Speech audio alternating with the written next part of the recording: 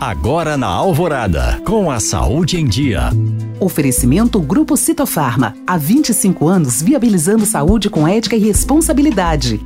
Com a proximidade das festas de fim de ano, a Prefeitura de Belo Horizonte alerta que o uso obrigatório de máscara foi prorrogado até o dia 3 de janeiro do ano que vem. Esta obrigatoriedade é válida para os seguintes locais: nos estabelecimentos e serviços de saúde da capital, no transporte coletivo e nas respectivas estações de embarque e desembarque, no transporte escolar e nos serviços de transporte por táxi ou aplicativos. A Secretaria Municipal de Saúde enfatiza que o uso de máscara continua recomendado nos demais locais fechados, onde há grande aglomeração, e também por pessoas idosas com comorbidades ou não vacinadas contra a Covid-19. O uso obrigatório das máscaras é para que Belo Horizonte não volte a apresentar problemas assistenciais, como falta de leitos, aumento de casos mais graves e até mesmo óbitos. Em novembro, foi registrado um aumento de 5% para 33% da positividade dos testes para a detecção de Covid-19